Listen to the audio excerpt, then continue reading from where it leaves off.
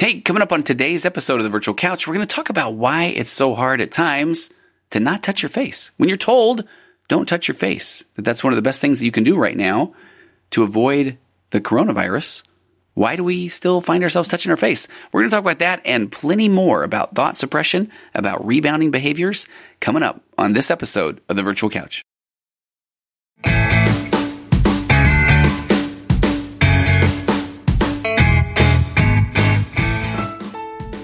Hey, I know this is an ad, and I know that even when I listen to podcasts, a lot of times I skip forward and I skip the ads. And actually, if you didn't know that you could do that, then pretend I didn't say anything. But here's why I like to talk about this ad, and I'm really going to try to make this one so fast. But this is about BetterHelp.com. If you go to BetterHelp.com/virtualcouch, you will be in touch with we're pushing almost 1 million people have discovered about the world of online therapy. A lot of times I do hear stories about how difficult it can be. The more that we're ending this negative stigma or negative stereotype about going to counseling, which I am so grateful for. It's only taken about 15 years in this field to watch that happen. But the more we're doing that, the more people are wanting to go to counseling, which I'm so grateful for. But the more and more difficult it can be to find a counselor. Or you might live in areas of the world where you can't get to a counselor. And even though today's episode is talking about the coronavirus a little bit, we're talking about not touching your face, how thought suppression works, or how it doesn't work actually. But even there are people that are wanting to do online sessions with me, some of my regulars right now. So if you are one who would prefer to have a video session or a phone session, go to BetterHelp.com/virtualcouch. There's a broad range of expertise in their counselor network, which might not be available in your local area. The service is available for, again, people worldwide, and you'll be able to log into your account anytime, and you can send a message to your counselor, and that really is a big deal. You'll get timely and thoughtful responses, plus you can schedule weekly video or phone sessions, so you won't ever have to sit in an uncomfortable waiting room as with traditional therapy, although every time I do this read, my waiting room is nice. It's got a fireplace, it's got a TV, but that's beside the point. BetterHelp will assess your needs and match you with your own licensed professional therapist, and you can start communicating oftentimes in under 24 hours. And really the intake process through BetterHelp.com/virtualcouch, it truly is it's something to at least even go and take a look at, because they've got a nice way to ask you questions, to put you in touch with a counselor that will truly help. Okay, I'm getting at the 2-minute mark. So I think we've kind of hit all the good things, but there's financial aid available if you're worried about cost. And let me go back to this. You can leave your counselor a message, and you can email them during the week. There are some counselors, some therapists who kind of do hey, I've got plenty of going on in my own life, so don't send me emails, don't send me messages. I'm not one of those, but that's what I love about BetterHelp.com is that's built into the platform. So a lot of times, if you're kind of thinking about things throughout the week, you can send your counselor an email that says, hey, next time we're going to meet, make sure that I bring this up. So, all right, BetterHelp.com/virtualcouch. You'll get 10% off your first month of online counseling. You owe it to yourself. You owe it to those around you, but primarily, you owe it to yourself. Be the best person you can be, and that can start with BetterHelp.com/virtualcouch today.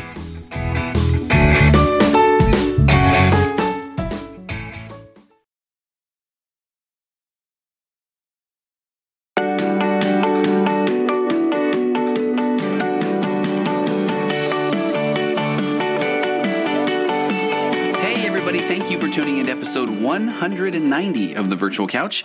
I'm your host, Tony Overbay. I'm a licensed marriage and family therapist, certified mindful habit coach, writer, speaker, husband, father of 4, ultramarathon runner, and co-author of the best-selling book, He's a Porn Addict, Now What? An expert and a former addict answer your questions, in which I play the role of the expert. And I'm creator of The Path Back, an online pornography recovery program that is helping people reclaim their lives from the harmful effects of pornography or any type of compulsive sexual behavior. If you or anybody that you know is struggling to put pornography behind them once and for all, and trust me, it can be done in a strength-based, hold the shame, become the person you always knew you could be way, then please head over to pathbackrecovery.com, and there you can download a short ebook that describes 5 common mistakes that people make when trying to get rid of pornography once and for all. Again, that's pathbackrecovery.com, and please take a second and visit the Virtual Couch on Instagram. It's at Virtual Couch, and there's a Virtual Couch page on Facebook. There's also a Tony Overbay licensed marriage and family therapist page. Go like them both. Why not? And if you have a minute and you've enjoyed any of the Virtual Couch podcast material, please do me a favor and rate and review and subscribe to the podcast wherever you get your podcast. And last but not least,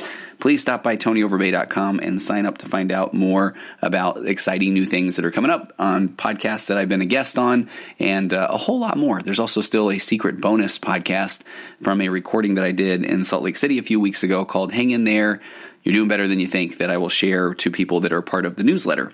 And before we get started, too, I get a fair amount of questions about when I now have added into the intro, co-author, best-selling book, that sort of thing. And I had no idea how the book industry works. And I know that when I listen to podcasts and there are people that I enjoy listening to, I really do like hearing the stuff that's going on behind the scenes. And so I just thought I would share with you, I got an update from you when you create a book or when you write a book, you get to be part of this Amazon's Author Central. You've got a little page there, and it shows rankings and ratings and that sort of thing. And I thought it was really interesting. My co-author, Joshua Shea, he'll send me some things. This is his second book. He's got another book that's been out, and he'll send me, hey, check out, we're ranked number this or number that. And I remember the first time where he said, hey, we've cracked the top 100,000. And I remember thinking, that sounds not great. But then you go log into the Author Central page and realize that it's a total, Amazon tells you, of about 8 million books that are on Amazon.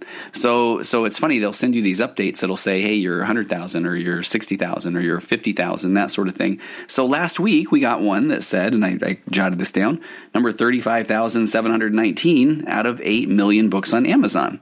So again, the book is doing really well, and it's finding its way into places for both people that have been the betrayed, as far as the betrayal trauma concept, as well as the addict. It's helping people see both sides of the story, and we're finding that a lot of professionals are starting to use the book just to have a reference or a resource, maybe something they can hand to somebody in an office. So if somebody's coming into them that is either struggling with addiction, pornography addiction, compulsive sexual behavior, or if it's the spouse who there is this betrayal trauma that's there in the relationship as well. So please go check it out. The book is available on Amazon, and I'm just grateful that it's starting to make a difference. And I love when people review, so please write and leave a review wherever you listen to your podcast. I want to read a review very quickly before we get to today's subject. This one was very touching. It says, best podcast ever. Thank you. The Virtual Couch is a podcast you can always count on to give you gems of information and solid takeaways to work on throughout the week. Tony has a way of presenting his message in the most genuine and non-judgmental way. I always feel comfortable and confident that the messages I'm listening to will make me a better person. And here's the part that I love about this review, and I'm grateful for the person who wrote it. My husband and I listen to the podcast separately and chat about it later over dinner. It's a great way to learn together and connect. Thank you, Tony, for what you put out in the world. We feel lucky to benefit from your messages. So I really appreciate that type of review, especially the part that I love is a couple that will listen to something individually and then come back and talk about it. That way they can have a shared experience. I mean, and if you go back, way back in the archives, I've got an episode on shared experiences, and there's good data, good science there that says that if somebody goes and climbs the Himalaya, they explore the Himalayas and they come back and talk about it, that it's not as effective in a relationship as a couple that went and watched a movie together, but then shared their experience, talked about the message. And then by data, you can really look at pupil retinal dilation and heartbeat, heart rate, that sort of thing, and really see that we just crave connection. That's what we do. We crave connection. So if people are listening to this podcast and then talking about it later, I am so grateful. All right, so today's topic, and I really am not trying to make light of the coronavirus epidemic that is sweeping the world. We actually had a science fair canceled in my small town in Northern California last weekend.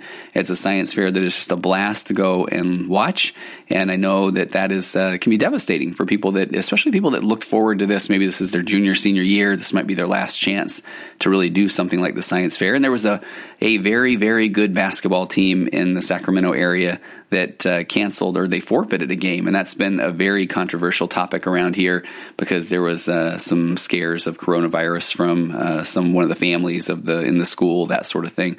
And so here you have some of these guys, and we're deep into the playoffs right now. I mean, only a couple of games left, and you have some players that again, this is their senior year. This is what they live for, they play for, and they get to a point where they're 1 or 2 games away from a state championship, and their school is forfeiting a game. So I know that this is a controversial controversial topic. Matter of fact, there's some people at my church that are on one of the cruise ships that are waiting to board or disembark in Oakland today, and we've been following that on Facebook, and it's just amazing to kind of hear what that's like to be on one of these cruise ships for a while. So again, not trying to make light of this, but there was something that I've been hearing a lot over the last 2 weeks, which is, of course, wash your hands, and another one is try not to touch your face. And this is a really interesting thing. As a therapist, I remember, and this was probably a couple of years ago, I remember reading an article that talked about how many times we touch our face. And I could not quite find the article that I remember, but I remember it being a whole lot more than I ever anticipated that I touch my face, to the point of where, as somebody who sits in sessions with clients all day, I started to really be self-conscious of how often my hand did go up to my face, whether I'm leaning on my hand, whether I don't know. And then about the last year or so, I've actually started to grow out a little bit of facial hair, which I've never had in my life, but I hit 50. I got a little gray there, kind of embracing that age. And part of it is it's kind of fun to play with when you're in session, because you're kind of listening to people, you're taking notes, but you get that nice little therapist rub his beard. Well, he looks more perplexed. I don't quite have it long enough to twist a curly mustache on the end or anything, but I noticed that I play with the facial hair quite a bit too.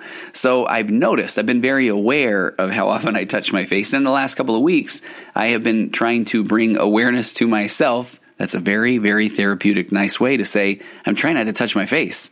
So my wife sent me an article, and she said this might be kind of interesting to talk about. So the article is from NBCnews.com. It's by a person named Callahan Rosenblatt, and it says, try not to touch your face. Also, try not to think about touching your face. So I want to tackle this article, and then I've got one from Psychology Today that I'll wrap up with, that talks a little bit more about the psychology behind trying to not touch your face. Although this one goes into it a little bit as well. The article starts out by talking about President Donald Trump confessing Wednesday that for the last few weeks he's been missing something, touching his face. He says he hasn't touched his face in weeks, and in discussing coronavirus with some airline executives, and he says he misses it. Callahan says he's not alone. The emergence of a new coronavirus around the world has triggered widespread warnings about personal hygiene and habits in an effort to limit its spread. Wash your hands, limit unnecessary travel, and don't touch your face. So it really is this last bit of advice that has been such a challenge for many people. Callahan quotes the actor Seth Rogen, who tweeted, realizing basically all I do is touch my face. And I don't know if you've been in that spot as well, that the more you're hearing don't touch your face, the more you're realizing I really touch my face. So author Allison Raskin also tweeted, I did not realize how often I touch my face until the CDC explicitly told me not to touch my face. And so there's been a lot of kind of humorous things on social media where people are talking about this, lamenting their fears that their inability to stop touching their faces will cause them to catch the new coronavirus. But the anxiety, as Callahan points out in this article, around face touching is just one way stress over the coronavirus is manifested into the general population. So even people that don't, are healthy and young and full of vigor in life are more worried now about not touching their face than they even are about the coronavirus. There was a tweet by Amber Ruffin that was pretty funny too. It just says, behaves normally, reads, you shouldn't touch your face because of the coronavirus, and then in all caps, spends the rest of my day with one hand in my mouth and the other in my eye. Have I always been like this? And I do find that, again, I find myself being very aware of touching my face. There's the article goes on to talk about the tweets about face touching point to a problem that health professionals are warning that problem can be as pervasive as the coronavirus itself. Although many of the tweets about face touching are kind of tongue in cheek, the palpable anxiety, Callahan says, over the contagion is not. The article quotes Joseph Fair, who's a virologist and outbreak response specialist.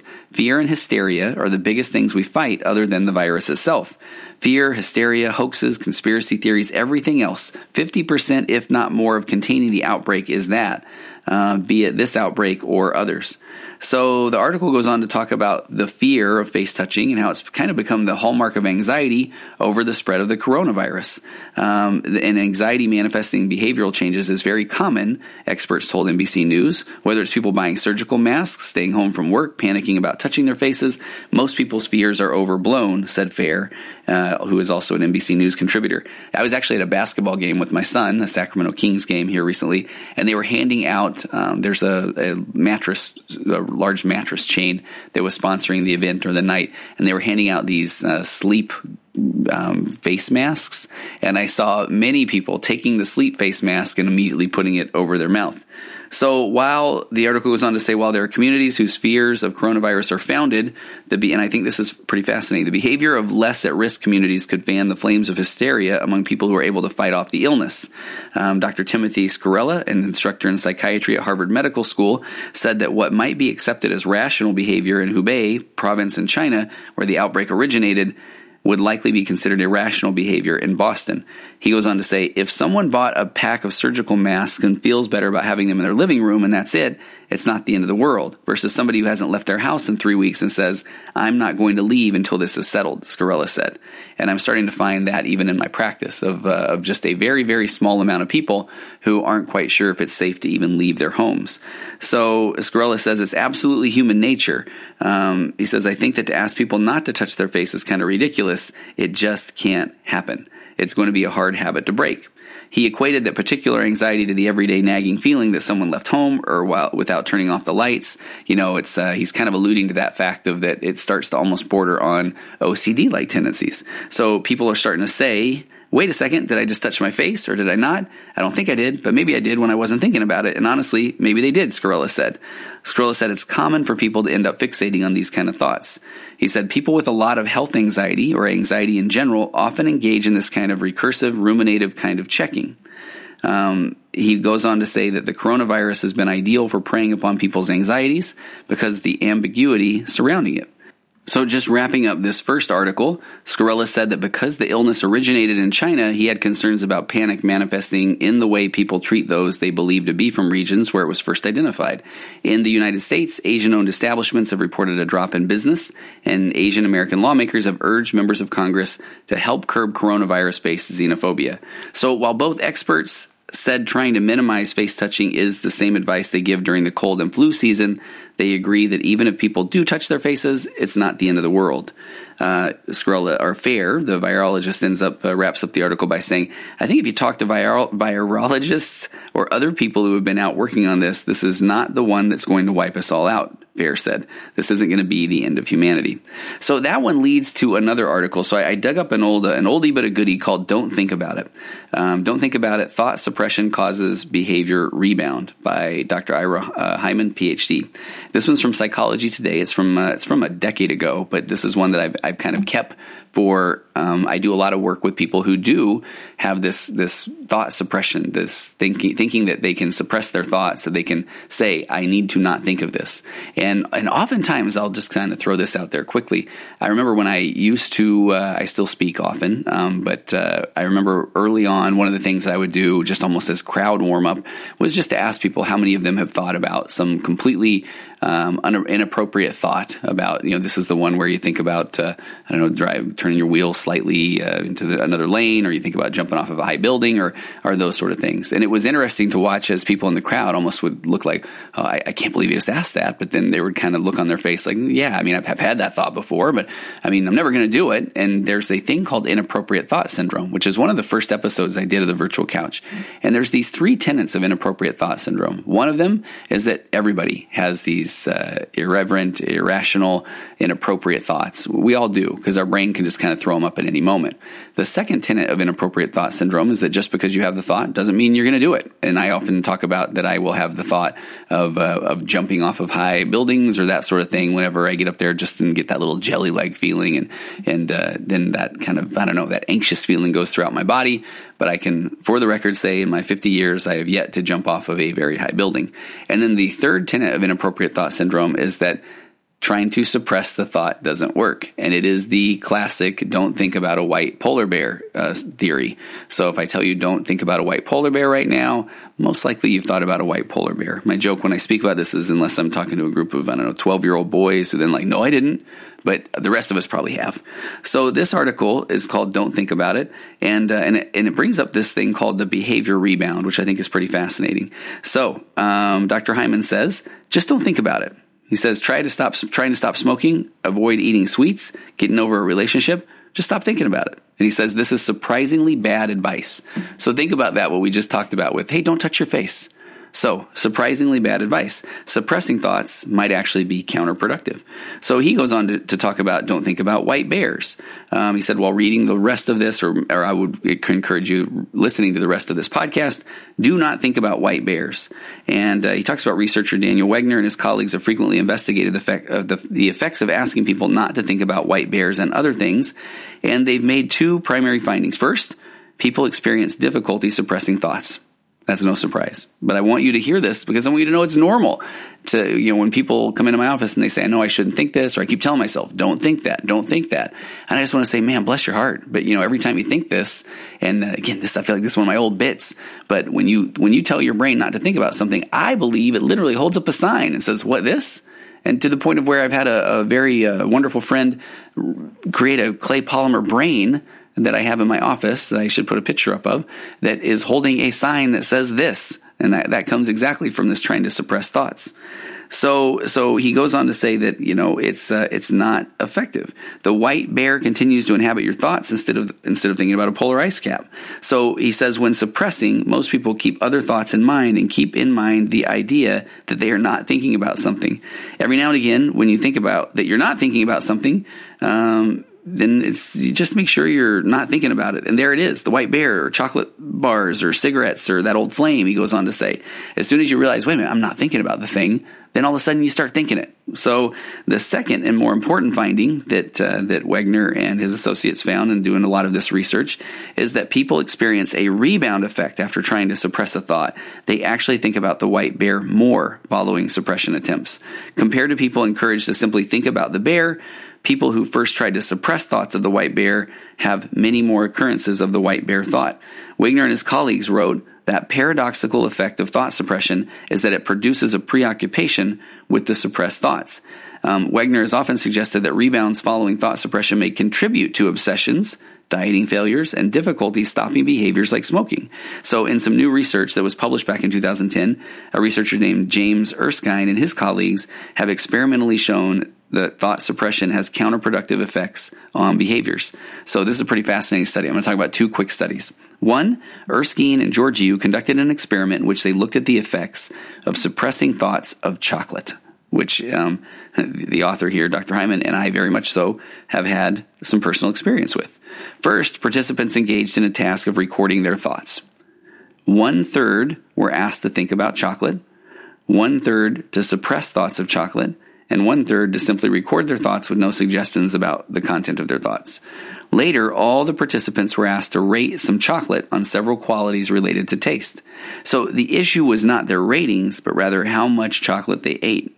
People who had tried to suppress thoughts about chocolate ate more chocolate. So suppression not only led to a rebound in chocolate thoughts, but also to a rebound in eating chocolate. So trying not to think about that candy bar may make consumption of that candy bar, and he says, and its friends in the vending machine, even more likely. The effect was most noticeable in restrained eaters, that is, people already trying to limit food intake. And then in a related study, Erskine, Georgiou, and they invited a third, this is quite a name, Kavalishvili, tried thought suppression with smokers. I think this one's pretty fascinating. In this case, they undertook a much more extensive study. So smokers recorded the number of cigarettes they smoked for 3 weeks. They also recorded a lot of other information, such as stress and smoking attitudes, etc. And the first week served as the baseline for cigarette consumption. In week 2, some smokers attempted to suppress thoughts of smoking. Some were encouraged to think about smoking as frequently as they could, and then a control group simply continued to record cigarette consumption. The good news?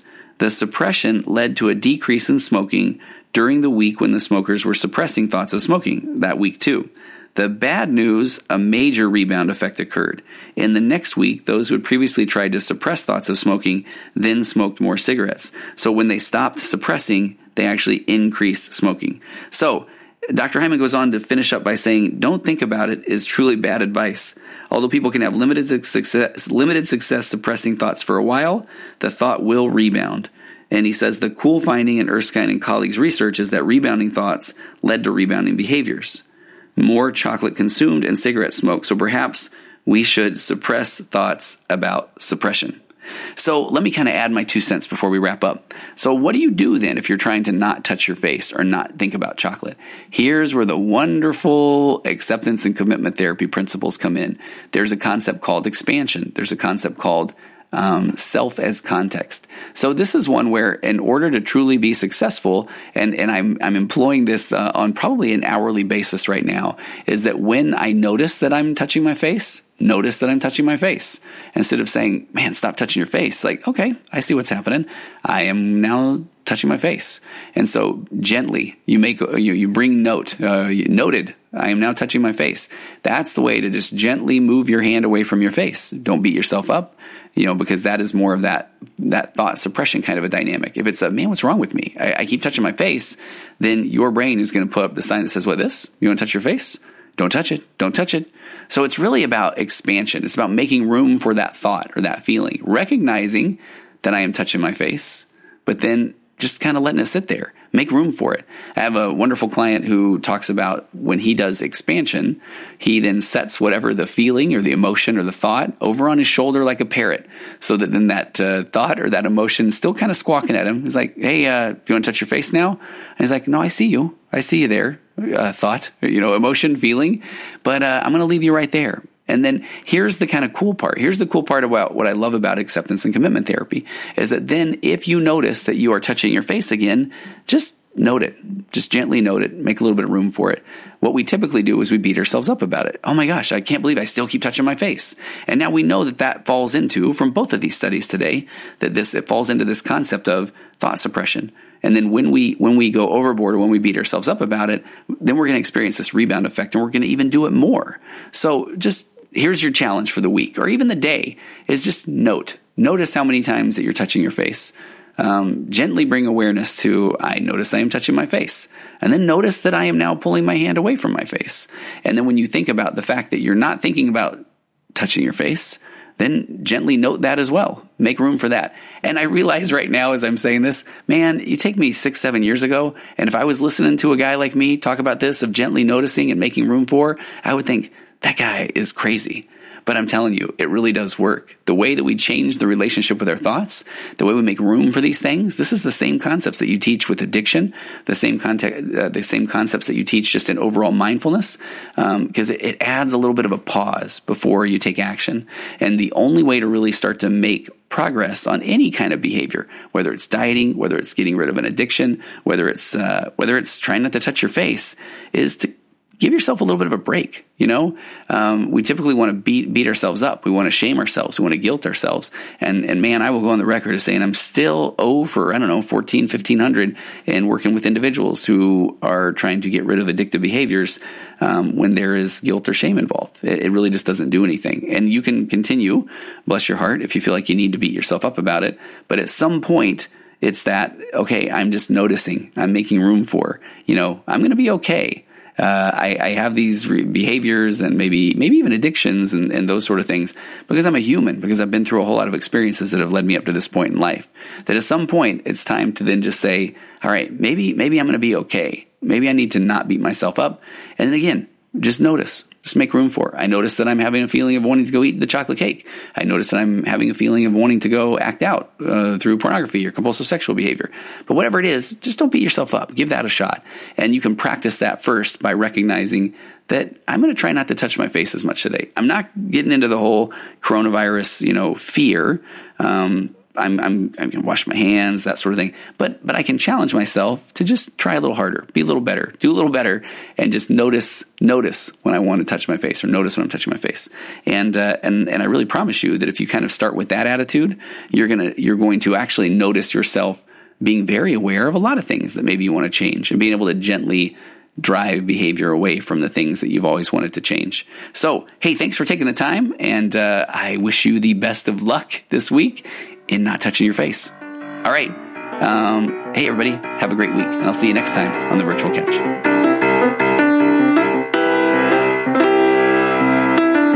Compressed emotions flying past our heads and out the other end. The pressures of the daily grind, it's wonderful. Elastic waste and rubber